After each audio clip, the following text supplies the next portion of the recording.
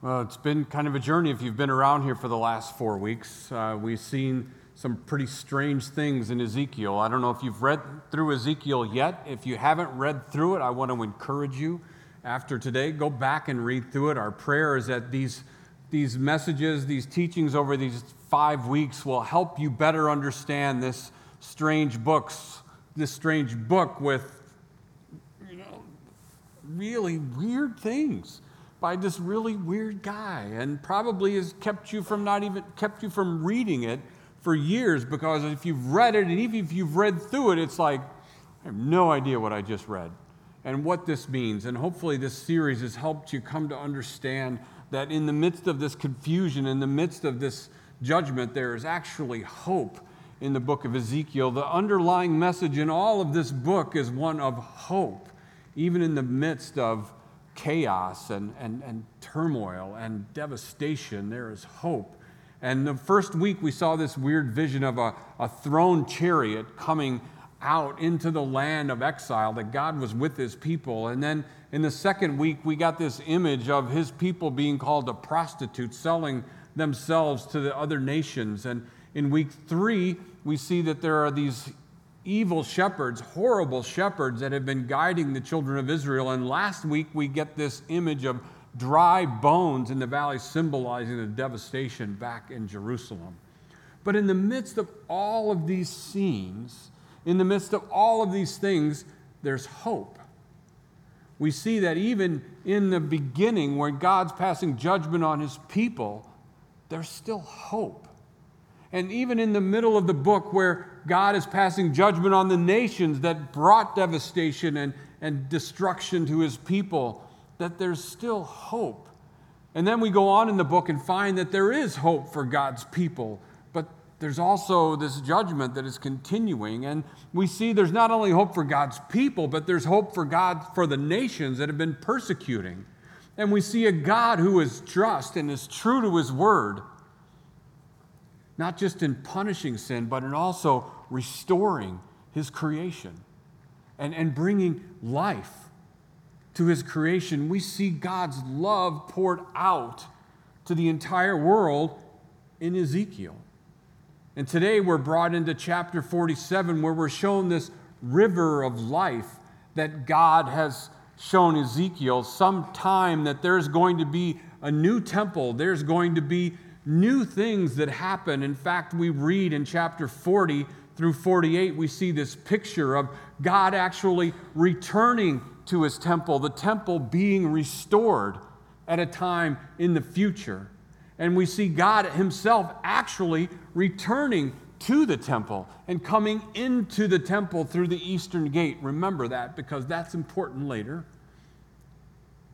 God is making a clear picture to his children in Israel, in Babylon, to the people of Babylon, through the prophet Ezekiel, that something new is coming. Something great is coming. There's a time where, look at everything around you, God is making everything new.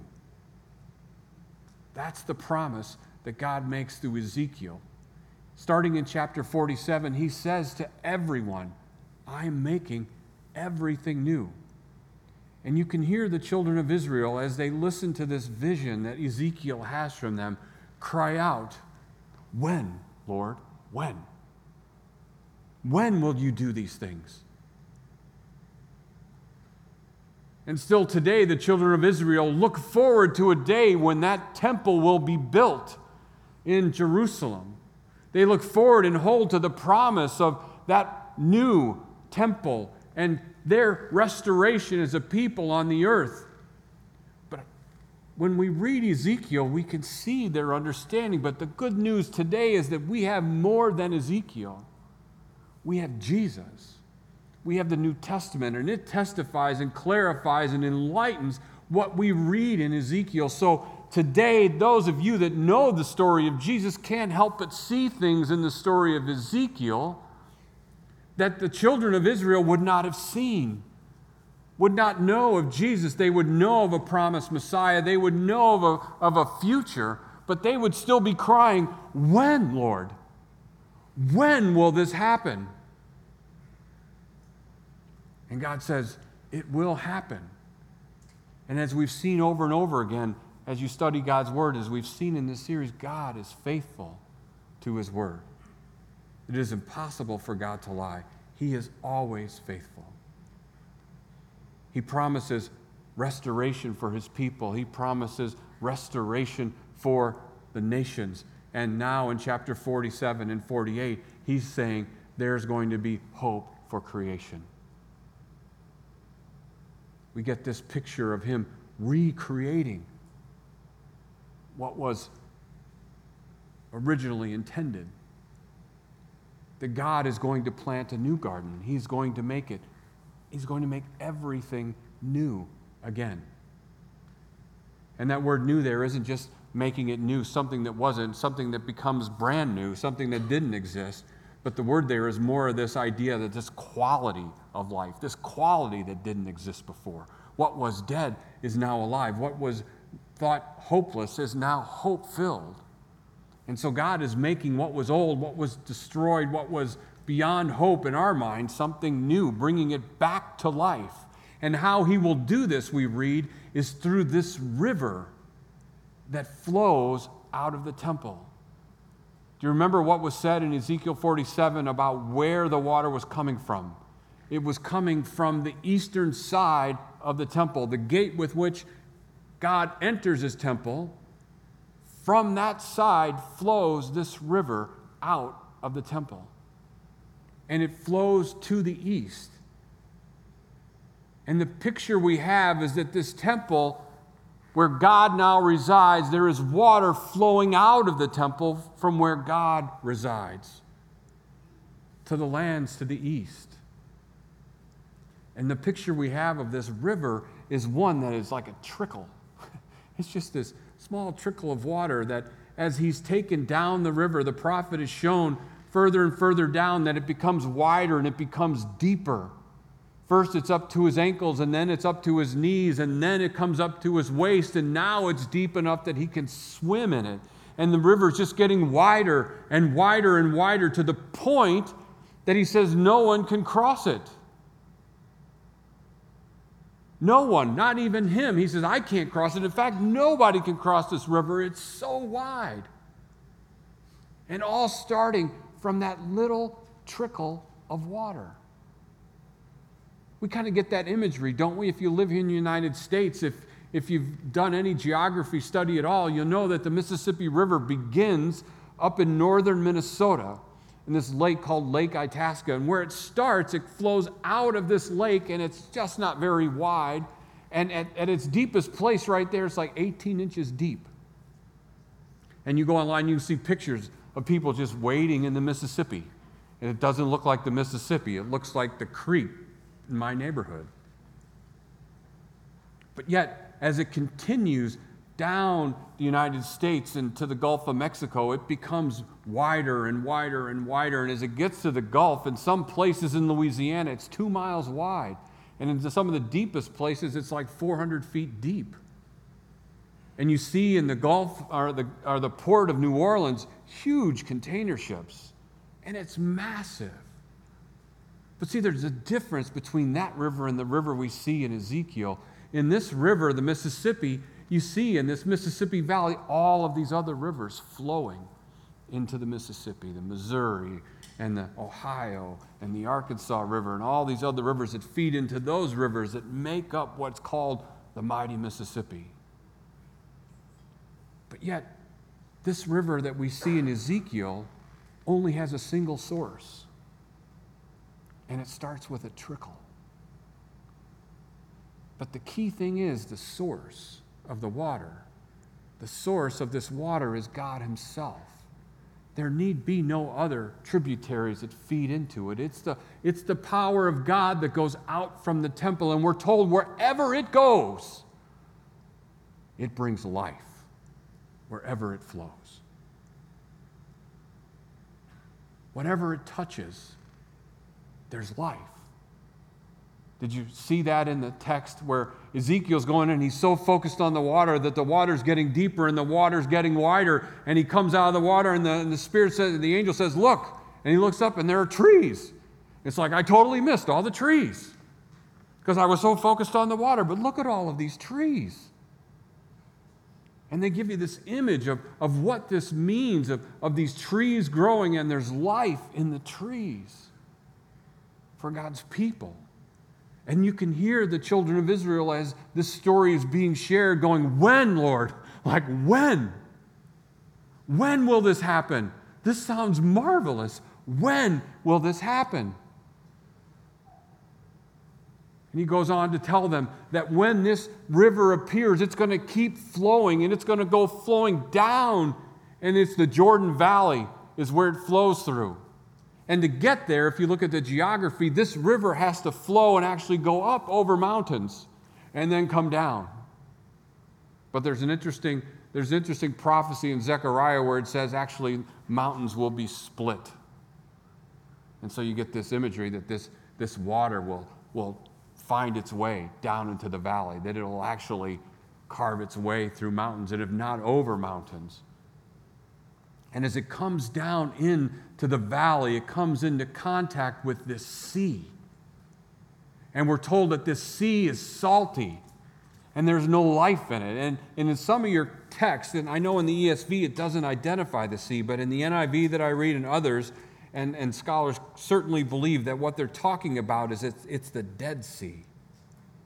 Where it enters the Dead Sea when it goes into Arabah. And when it does, it will provide life wherever the river flows.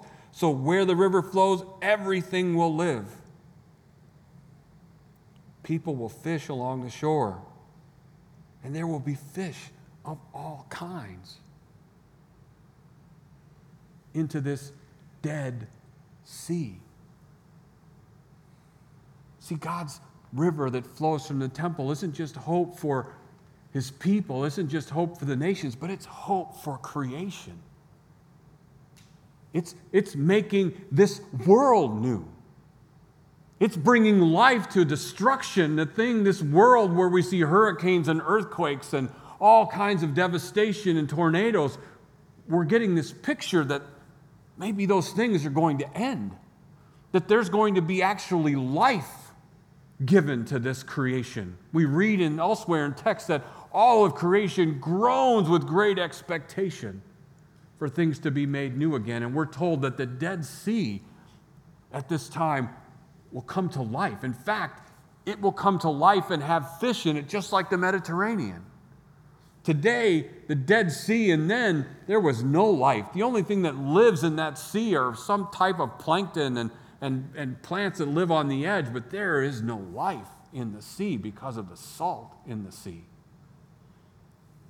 Nothing can live. But yet, they would have known that. They knew this sea. And yet Ezekiel is saying, this sea is going to come to life. And again, they're going, when? When? That's our one question is when is this going to happen? When? But he doesn't stop there. He says, and when it happens, there are going to be fishermen, and they're going to be fishing, and there's going to be fish drawn out of this lake, out of this sea of death will come life. And there will be fish, and there will be sustenance for the people, and you will be full, and there will be all the fish you can catch. And there will be life in the land. And again, the people are saying, when? God, when? Well, as we know from the story, it would be years and years and years and years. In fact, today the Dead Sea is still a Dead Sea. So the time that Ezekiel is speaking of has not yet come. But this story in Ezekiel isn't just pointing to a time in the future. This story in Ezekiel is also pointing to a time in the past. And it's reminding us of the character of God once again. It's a time of God creating. In the story of Ezekiel, we see this picture of God recreating. What was old will be made new. What was dead will come to life. Does that sound familiar from an old story in Genesis where we see God creating and calling things into existence, things that were not? Creating everything we see from things that were not. And we see God calling life to be, and we're told that there was a river that flowed from Eden. And it was the headwaters for the 4 great rivers, the Tigris, the Euphrates, the Pishon, and the Gihon. That area that's called the Fertile Crescent brought life. It's this picture of a God who loves to create and bring into existence things that were not. This picture in Ezekiel is of a time of yet to come. It's a time where God promises to make all things new again. And you know they're crying, when, Lord? When? And this picture of Ezekiel and the promise that God made in the garden and he makes throughout Scripture is for a time that is coming. And we read about that in the reading that you heard Walt read a little bit earlier from Revelation chapter 22. But before we get there, I want you to hear this text from Revelation chapter 21. The disciple John, the apostle John, has been given this vision. And he's been brought up into this vision to see things of the future and to see things that God is showing him. And it is Jesus that is speaking to him. It is Jesus revealing the future to John and to us. And this is what he says toward the end of this book. He says, "Then I saw a new heaven and a new earth. For the first heaven and the first earth had passed away, and there was no longer any sea." So those of you like to sail and sit at the beach, there's no sea. I saw the holy city, the new Jerusalem, coming down out of heaven from God, prepared as a bride beautifully dressed for her husband. And I heard a loud voice from the throne saying, "Look, God's dwelling place is now among the people. He will dwell with them. They will be his people, and God himself will be with them, and he will be their God. He will wipe away every tear from their eyes. There will be no more death, no more mourning or crying or pain, for the old order of things has passed away." These are words we hear often read at funerals. They're words that we read because they're words of hope. They're words of hope for the living. That this is not all there is. They're words of hope that things one day will be put new, will be put right, will be put back to the way things were. God is faithful to his promise. And here we're told that one day, things will be as they should be, because God said they would. And then he goes on to tell them, "He who is seated on the throne," and we know him to be Jesus, said, "I am making everything new." Jesus told his disciples that he was going to prepare a place for them, prepare and make a place, and when he was finished, he would come back and take them to be with him where he is. That promise is for you and I. This new heaven, this new earth that God is preparing is for us and those who believe in him. He's preparing this life for us. It is a place that we can look forward to. It is a place where we know things will be as they are. And he prepares this place and tells us about this place to remind us this place is in heaven. Heaven is yet to come. This place is not heaven, nor was it ever intended to be. You were read in that text earlier about the sea, right? And the Dead Sea. Because there's too much salt in the sea. But we're told that even in the marshes, it will be salty, and it will be used for salt, because salt is a good thing. But too much salt will kill you. The message is clear that we make created things into ultimate things. We make things that were intended for our good into horrible things and ultimate things, and they become death to us. And this picture that he's given to the children of Israel and he gives to us today is the mistake we make is we try to make this place into heaven. And it isn't. This is a good place and can be better. But the best is yet to come. There's hope. Do not allow what you see, do not allow your circumstances, the things in this world, to fool you into thinking that God isn't watching. Because we see He is making everything new. He sees and He cares. And He is working. Do not think He is not working. He goes on to say this. He says, to the thirsty I will give from the spring of the water of life. To the thirsty, to those who are dry and parched in this weary land, to those He will give life. That is the water that's flowing from the temple. That is the water that flows into life, that He offers freely. And then we get this vision in 22 where it says, the angel showed me this river of water of life, as clear as crystal, flowing from the throne of God and from the Lamb down the middle of the great street. And on each side the river stood a tree of life. How has that happened? A single tree on both sides of the river. And then he says, bearing 12 crops of fruit, yielding its fruit every month. There's no winter in heaven. There's fruit every month. It's not cold. I don't know about you, but that's really good news to me. No? Maybe there's snow up in the hills.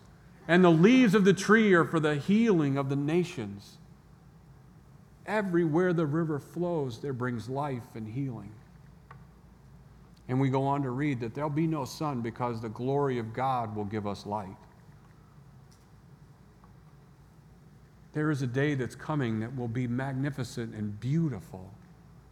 But I know the question that you're asking, and it's like, so when, Lord? When? Because this is a dry and weary land. And I'm getting tired of wearing masks. And I'm getting tired of hearing what's going on in foreign lands, and I'm just weary and beat up. And when, Lord? When will this come? Well, Jesus says that time has come. He offers healing and life now. For those of you that know Jesus, you know the life-giving force that He offers and that He has given you, that Spirit that lives in you. Now you are called the temple of God. And Jesus says to anyone who will hear, let all who are thirsty come to me and drink. Now. Not then, now. He makes the offer to everyone who will listen, come to me and drink. There are no qualifications. There are no stipulations. He says, come to me and drink. And I will give you life. Remember, Jesus came not to make bad people good. He came to make dead people live. And the offer is to everyone.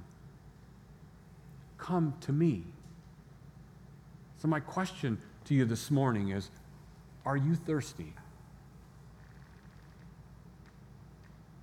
Are you thirsty? Have you been drinking from what looks like this beautiful water? Only that this water continues to just shrivel you up on the inside. Continues to dry you up, and you find yourself scraping by. You find yourself trying to put on the outer armor that makes you look presentable, but on the inside, you're just barely getting by. Are you thirsty today? Jesus says, come to me and drink. Is there this picture of God that you have in your mind that needs to be refreshed? Is there this picture that you have of who God is that needs to be made alive again? Because you've gotten this picture of God that is completely all wrong. Are you willing today to sit and be still and allow Him to challenge your vision of who He is? Because you look at the world around you, have come to believe that He doesn't care or that He doesn't exist. or that he doesn't see you, or that you don't matter? Can he challenge you today? Is there a vision of yourself that needs to be refreshed? Is there this view that you have of yourself that needs new life? Jesus says, come to me, and I will give you rest. I will give you living water. Is there a relationship in your life that needs new life, that needs refreshing? Is there someone in your family, someone that's in your neighborhood, maybe someone sitting right next to you today? Is there a relationship that needs to be made new? Jesus says, come to me, and I will give you living water. And we think about that, and it just seems like, oh, that just seems so easy. But that's what Jesus says, come to me. Test me. See if I'm not trustworthy. But will you be still?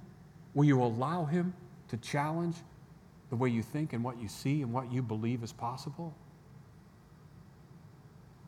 Will you sit in the midst of a small group? Will you stop resisting that urge to run and flee?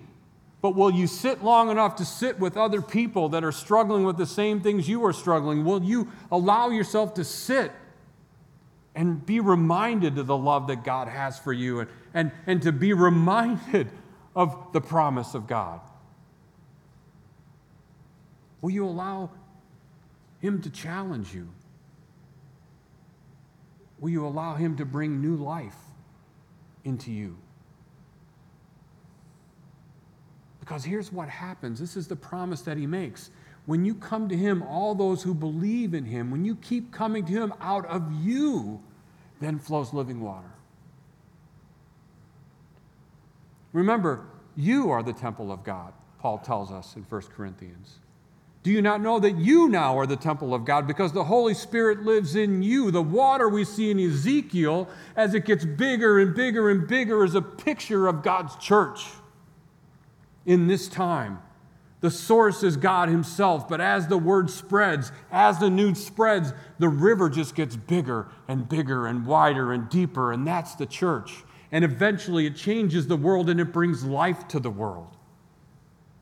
And the river continues to get bigger. And we are from where the water flows. That Holy Spirit that lives in us. Jesus says, come to me, and out of you will spring rivers of living water. So wherever we go, we are called to bring new life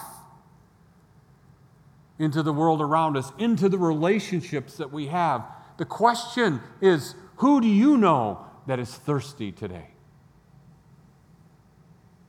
Who do you know that's dried up on the inside and trying to hold it together on the outside and so desperately needs the love of Jesus? You have living water within you. And he calls you to go and make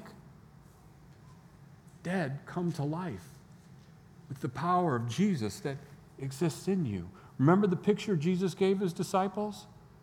Follow me, he said, and I'll make you fishers of people. Remember that image of the river? It's lined with people fishing. We've been made fishers of men and women and children. We have been called to go, those who believe in Jesus, and share the living water that has made us alive. If you're thirsty today, Jesus says, come. He beckons all to continue to come. At the end of Revelation, we read, the Spirit and the bride, it's the Spirit and the church, as we're called, say, come. And let the one who hears say, come. Let the one who is thirsty come. And let the one who wishes to take the free gift of the water of life, let them come. The free gift of life comes from Jesus. And he offers us that every day. To begin every day anew with the water of life. Every day he beckons you, come, follow me. Come, follow me. And from your life will flow springs of living water, springs of life-giving water to a dry and weary land. You, we, the church, are the hope of the world. And Jesus calls us to follow him into this world, to bring life where there once was none. My prayer for us this morning is that his word would shake us and rattle us, that we would go from this place renewed and know that Jesus is with us. If you are here today and you are still searching, I want you to hear Jesus sees you. And he offers you this free gift of life today. Would you pray with me?